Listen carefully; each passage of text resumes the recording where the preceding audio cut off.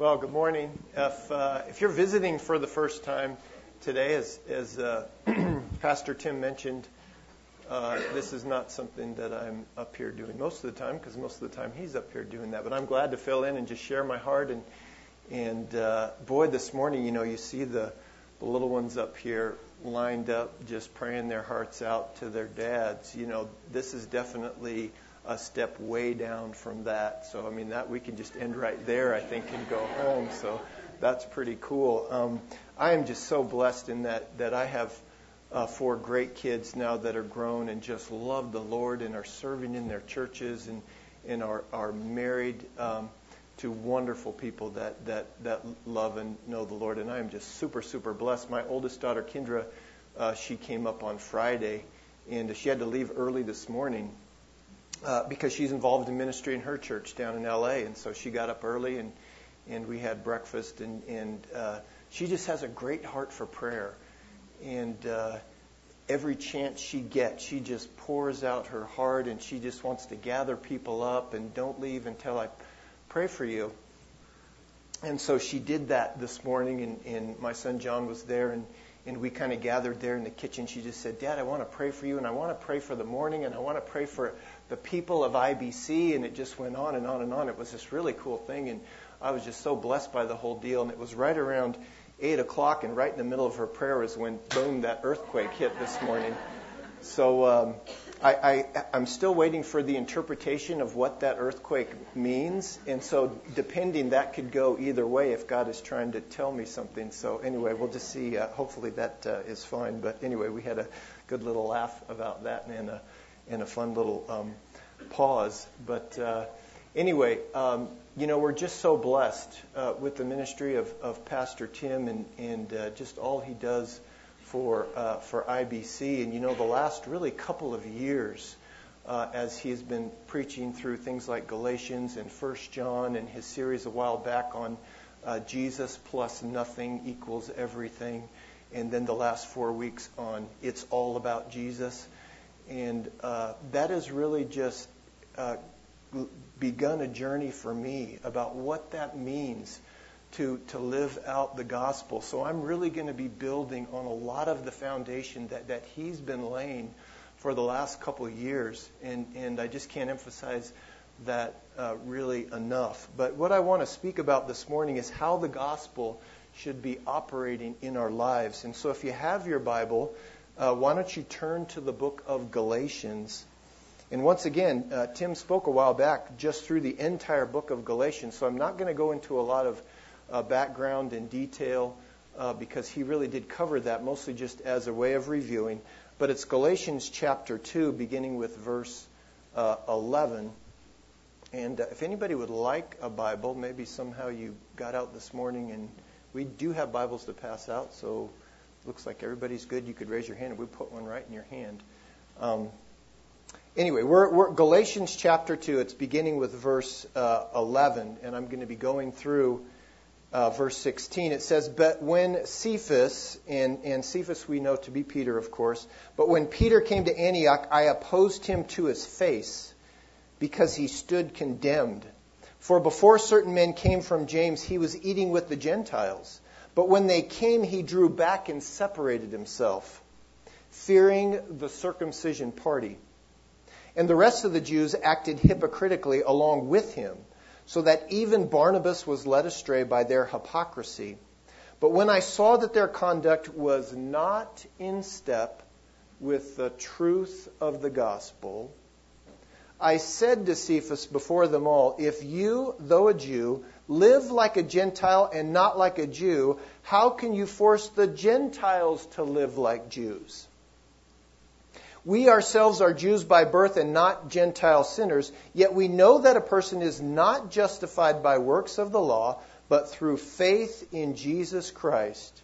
So we also have believed in Jesus Christ, in order to be justified by faith in Christ and not by works of the law.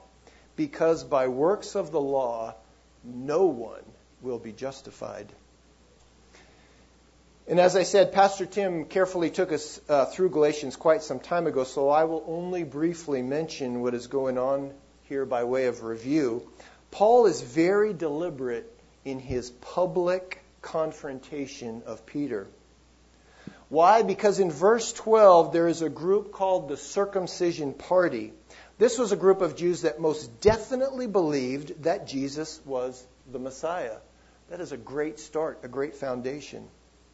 But what they had added to it was that in order to be saved, you needed to follow the Jewish ceremonial laws. It was not salvation alone through faith alone in Christ alone. It was Jesus plus the law equals salvation. And to make matters worse, there were some other things going on with Peter really being a hypocrite in this entire situation. And at one time he was eating with the Gentile believers and had now turned his back on them and had realigned himself with the circumcision group because he was afraid of what they might think or what they might do.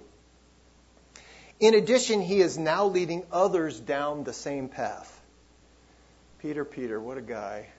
You know, we point our finger at him, but then it's like looking in the mirror, and I just see myself in Peter the minute I do that.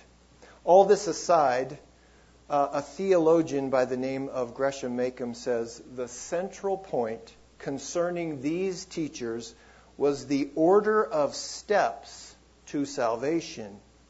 So what was this order? Well, the teachers said, number 1, believe on the Lord Jesus Christ. Number 2, keep the law as best you can. And then number 3, you will be saved. Paul comes in and he says, believe on the Lord Jesus Christ. At that moment you are saved. And then proceed to keep the law. They both believed in Jesus. They both believed that following God's command was an essential part of living a life for Jesus. The circumcision group, however, said, I obey, therefore I am accepted by God. But Paul said, I am accepted by God, therefore I obey. These are two radically different orders. Organized religion down through the ages has always been, if God is going to accept me, I must live a good life. We hear it all the time. We hear things like, I've been talking to that guy upstairs. I know I've done a lot of bad things, but I'm really working on it, and I'm hoping he'll forgive me and accept me. Verse 14 said, but when I saw that their conduct was not in step with the truth of the gospel. The gospel. What is it? The gospel is good news. It is not good advice. The gospel is not primarily a way of life. It is not something we do, but something that has been done for us and something we must respond to. And what do you do with good news? You announce it. You proclaim it. Number 2, what is that news? The gospel is good news announcing that we have been rescued or saved. What have we been rescued or saved from? It's not something we like to talk about much. God's wrath. Romans 1:18 through 23, if you want to turn with me there a few books back, a few letters back. Romans chapter 1. It says, for the wrath of God is revealed from heaven against all ungodliness and unrighteousness of men, who by their unrighteousness suppress the truth. For what can be known about God is plain to them, because God has shown it to them. For his invisible attributes, namely his eternal power and divine nature, have been clearly perceived ever since the creation of the world in the things that have been made, so that they are without excuse. For although they knew God, they did not honor him as God or give thanks to him, but they became futile in their thinking, and their foolish hearts were darkened. Claiming to be wise, they became fools. And their foolish hearts were darkened.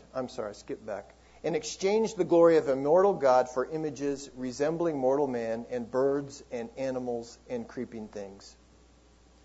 God's wrath our broken relationship with Him, our broken vertical relationship, affects all of our earthly horizontal relationships.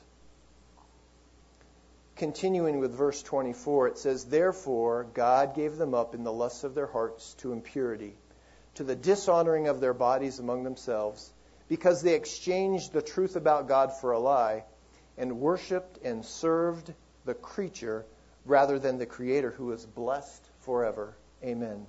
For this reason God gave them up to dishonorable passions.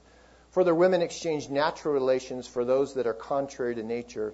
And the men likewise gave up natural relations with women and were consumed with passion for one another, men committing shameless acts with men and receiving in themselves the due penalty for their error. And since they did not see fit to acknowledge God, God gave them up to a debased mind to do what ought not to be done. They were filled with all manner of unrighteousness, evil, covetousness, malice. They are full of envy, murder, strife, deceit, maliciousness. They are gossips, slanderers, haters of God, insolent, haughty, boastful, inventors of evil, disobedient to parents, foolish, faithless, heartless, ruthless. Though they know God's righteous decrees that those who practice such things deserve to die, they not only do them, but they give approval to those who practice them." All problems on earth stem from a broken relationship with God, and attempting to fix our horizontal relationships without first restoring the vertical one is simply a Band-Aid. Number 3, the gospel is news about what has been done by Jesus Christ to put right our relationship with God. Period. 1 John 3:14 says, "We have passed from death to life." You are either in Christ or you are not. You either have eternal life or you do not. Salvation is not a process. It is what has been done by Jesus to bring restoration. It is finished. So when someone says, "I'm not a Christian because I'm not yet good enough," they simply don't understand the gospel. It's not about joining something, it's about receiving something. Receiving through faith what Christ has done. Knowing this, it is important to understand that there are two errors that corrupt the gospel.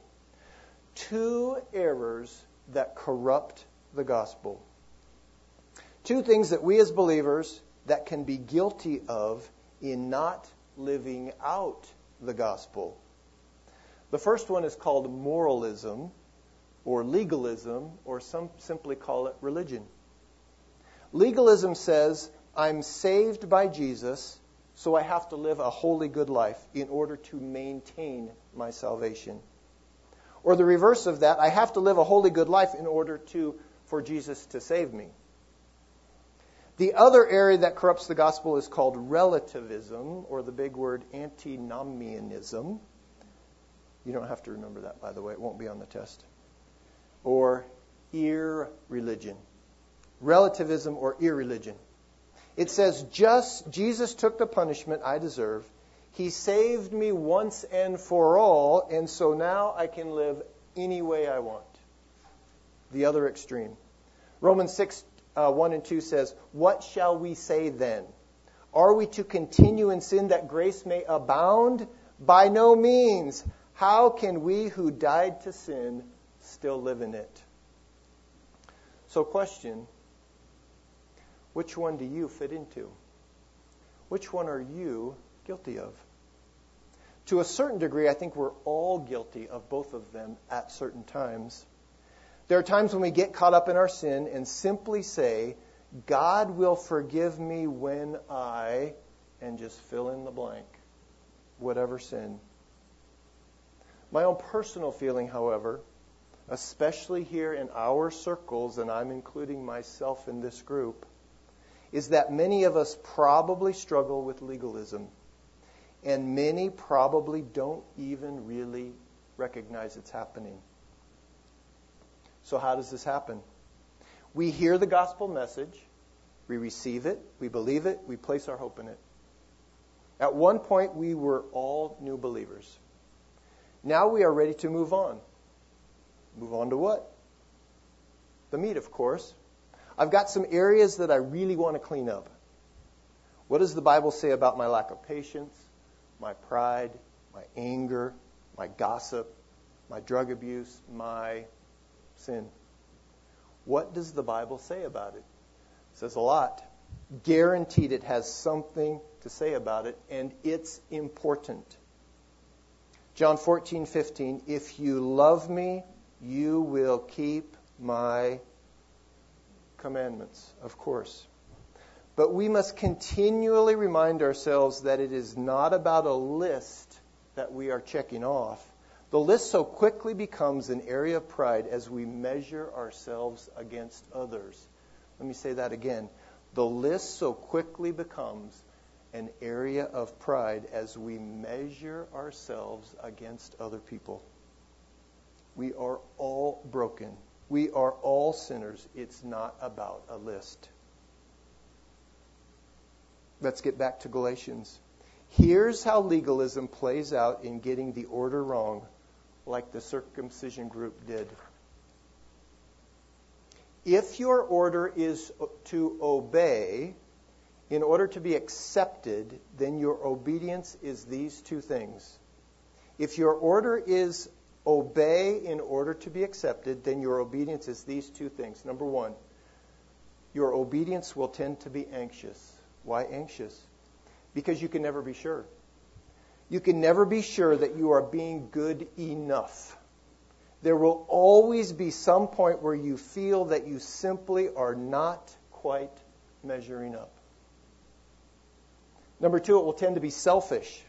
You will tend to be more selfish because the good that you are working towards is because you want something from God. You want to earn His acceptance. If I conquer this area of sin, if I reach out to the poor, if I share my faith today with someone, then God will accept me, or at least He's going to bless me. It becomes a me focus instead of a God focus. Remember, it's about what God has done for us through Jesus to bring glory to Himself for the sake of His name and not mine. In addition to being anxious and selfish, you tend to carry this huge burden. You must continually work to prove yourself to God, even though you may not want to. You become more touchy or defensive. If anybody criticizes you, you get upset because it's important to think of yourself as a good person. And now someone has robbed you of that. Or you become to believe that if you don't think of yourself as a good person, God is not going to bless you, thereby robbing you of joy. Look at it this way. Two believers sitting side by side, both doing the right thing. They're both reading their Bible. They're both praying. They're both in life groups. They're both fellowshipping. Both even believe that Jesus is the Messiah. But both doing it for radically different reasons, with radically different motives, with radically different results. Galatians 2:20 says, I have been crucified with Christ. It is no longer I who live, but Christ who lives in me. And the life I now live in the flesh, I live by faith in the Son of God who loved me and gave Himself up for me. But what if you believe that I am saved, therefore I obey? What if you truly believe that in Jesus Christ, I already have everything? I have it all. I'm a child of the King. I have the greatest love relationship I could ever possibly imagine. I have the greatest intimacy I could ever hope for. I have a guaranteed future and hope. I have it all. Then I obey out of love. Then I obey out of joy. Then my heart's desire becomes, what can I do to delight Him?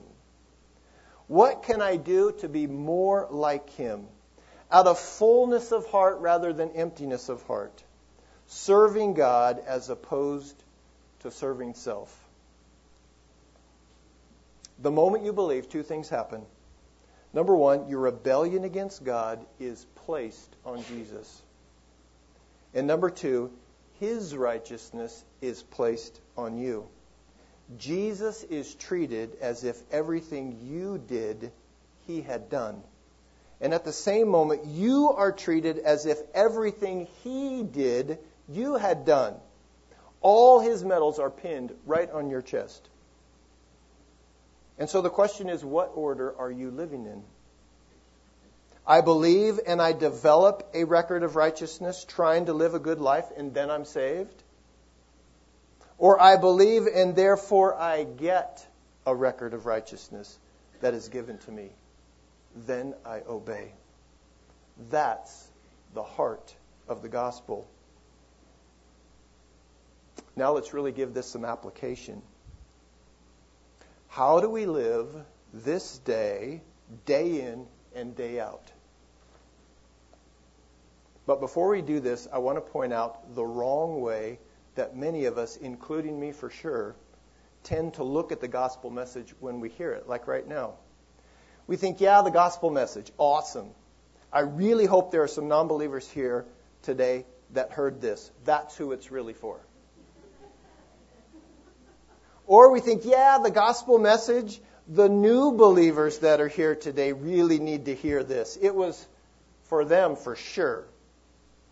But the gospel message for me, I'm a maturing, growing believer. I get it. It's time to move on. There are some things that I really want to work on in my life. Look back at what Paul says to Peter in Galatians 2:14. He says, "But when I saw that their conduct was not in step with the truth of the gospel, I said to Peter before them all, if you, though a Jew, live like a Gentile and not like a Jew, how can you force the Gentiles to live like Jews?" This is the Apostle Peter we're talking about. He's not a baby, newborn believer. He's been around. But Paul says you are out of step with the gospel. The gospel is not baby steps you learn and then move on to something else. Paul is saying, Peter, your attitude toward people of other races is out of line with the gospel. Galatians 3:28, there is neither Jew nor Greek, there is neither slave nor free, there is neither male nor female, for you are all one in Christ Jesus. Jesus died for all. The playing field is equal. Act like it. Act out your life in accordance with the gospel. Let me ask you then, is every area of your life in line with the gospel? Is your attitude toward work in line with the gospel? Is the way that you're spending your money in line with the gospel? Are your family relationships in line with the gospel? Is your sexuality in line with the gospel? Is your attitude toward the poor in line with the gospel? How do you think about your past? Is it in line? Here's a tough one. Is the way you think about those on the other side of the political spectrum from you in line with the gospel? The implication is every single area of your life in line with the gospel? Because the gospel addresses our greatest need, it brings transformation to every area of our life. Because the gospel addresses our greatest need, it brings transformation to every single area of our life. You see, the gospel is not simply the ABCs of Jesus. It is not the baby steps. It is the A to Z of life in Jesus. It is infinitely broad and infinitely deep. You cannot exhaust it. Peter knew who Jesus was. He knew the gospel message. What the message had not done was to penetrate to the depths of his heart. Think back to what I said earlier about the two enemies of the gospel. Legalism, which says I have to obey in order to be accepted by God. Or relativism, which says I am completely accepted and loved by God, therefore I do whatever I want. How does the gospel, for example, change the discouragement that you have in your life? The places in your life where you will inevitably fail that bring discouragement and possibly depression. I'm discouraged because I did this thing or I didn't do that thing. And I don't mean to make this sound like it's some kind of a formula or simple fix. As people, we are very complex. We have deep-seated sin problems, and the process of growing and maturing in Christ is a process that will continue until the day we meet Jesus face to face. But allow me to give you some ideas that will hopefully cause you to think a little differently, that will help your journey and help keep you focused on the truth of God's Word. There aren't any easy fixes. So, like I mentioned before, discouragement. When a person is discouraged or depressed, the legalist would say, "You're breaking the rules, stop it." The relativist would say, "You just need to love and accept the way you are." The gospel, on the other hand, will lead us to examine ourselves and say, something in my life has become more important than God. Jesus is no longer my Savior, something else is. The gospel then leads us to deep repentance and transformation because of what Christ has done for us and restoring him to his proper place on the throne. Another example, relationships and love. So often our self-image and self-worth are tied up in our relationships with other people. When we gain love from others, we consider ourselves worthy, which is simply to say that we are seeking to earn our salvation through the worth that we seek in others. This is how the legalist or the moralist finds acceptance from God. The relativist, on the other hand, will continue in a relationship as long as there's just simply some kind of a benefit. It becomes a very self-centered, self-focused kind of a thing. The gospel, on the other hand, leads us to do neither. We selflessly sacrifice and commit, but not out of a need to convince ourselves or others that we are acceptable. We can love a person enough to confront, yet stay with the person even when it does not benefit us. Another example, race, culture, or perhaps even politics. Once again, this kind of thing is very complicated, and I'm not going to solve it in just a few sentences, but hopefully just begin a journey for you. In general, the moralist, or you could even use the word conservative, will tend to evaluate the culture, etc., on the basis of some kind of set truth. The moralist will idolize their culture or their particular position and feel self-justified in declaring themselves superior to everybody else. The relativist or the liberal approach is to say that it's all good. We can all get along because there is no truth. Once again, I'm speaking in very general terms. But the gospel, on the other hand, leads us to be somewhat critical of all cultures, including our own, since truth is objective and real as we understand it in Scripture. It also leads us to see that we are morally superior to no one, since we are all saved by grace alone. Romans 3:23 says, "There is no one righteous, not even one." In Christianity, God's love is extended to everyone, but it is absolutely bold in saying that there is salvation in no other name except the name of Jesus. Acts 4:12.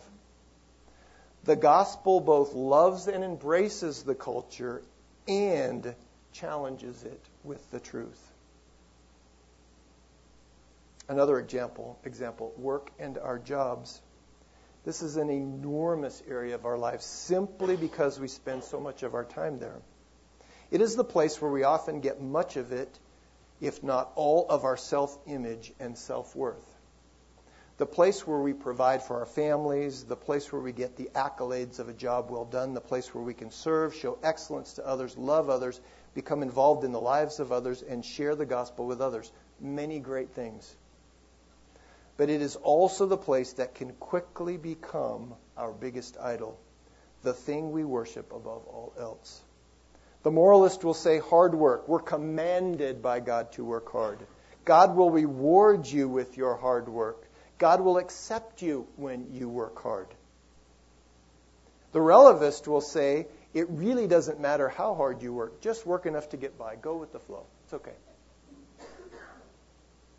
The gospel says, once again, we sacrificially commit to use our gifts and strengths in the workplace. But it is all to God's glory, not as a way to prove our worth. God created work, and the work as He formed the earth simply for the sheer joy of it. We too are to work out of our joy for what Christ has done. In conclusion, I just want to kind of connect things in just a little different way. We can't make any sense out of our world except without attaching it to some kind of a story. On September 11, 2001, the World Trade Center was brought down by an attack on U.S. soil. Every time someone mentioned the event, they placed it in the context of a story or a narrative. Some people would say that these attacks were the direct result of America's abuse of power in the world. This would never have happened if we had not been guilty of that abuse. Others would say there are evil, wicked people in the world who hate us because we are a good and free country. Depending on which story you believed, you would align yourself with either one or the other, and it would be based on how you answer these three questions. Number one, how are things in the world supposed to be? Number two, what is the main problem with things as they are right now? And number three, what is the solution and how can I accomplish it or realize it in my own life? How are things in the world supposed to be? What is the main problem with the things that the way they are now? And what is the solution to that problem? All worldviews and all religions ask these three questions. And everyone makes sense of their world by answering these three questions and attaching it to the story of their own life. The storyline found in the Bible answers these three questions in this way. Number one, God made the entire world and everything in it was good. There are no intrinsically evil parts of the world. Now that statement is uniquely and radically different than all other worldviews. All other worldviews identify something in creation as being intrinsically evil. Plato, for example, said that it's the body and its passions that are evil. Marx said that it was economic factors that were evil, and so on and so forth. So number one, God made the entire world and everything in it was good. Number two, the entire world is fallen. There is no part of the world that is affected more or less than any other part. It's all in a fallen state. And number three, the whole world is going to be redeemed. We as believers in Christ are saved by grace through faith in His atoning death, and one day Jesus will return to restore all of creation. And so the question is, has God's story for all of creation become your story? And if so, how are you living out the good news of the gospel story right now and when you walk out those doors. There is hope for us here and now for salvation. There is hope here and now for the world. That hope is found only in Jesus Christ. Live every part of your life in view of the gospel of Jesus Christ. Would you bow with me? O most glorious, precious, holy, high God.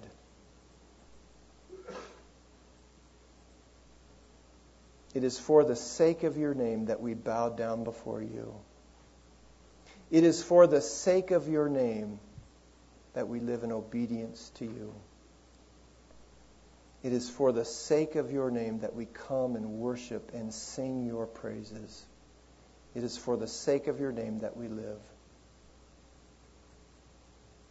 And it is the gospel message of Jesus Christ that we come under and receive your forgiveness and your mercy and your grace.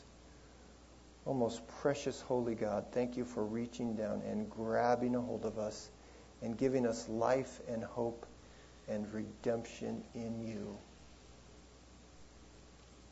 We do not deserve an ounce of it, and yet you just pour it out on us, and we receive your glory and your joy.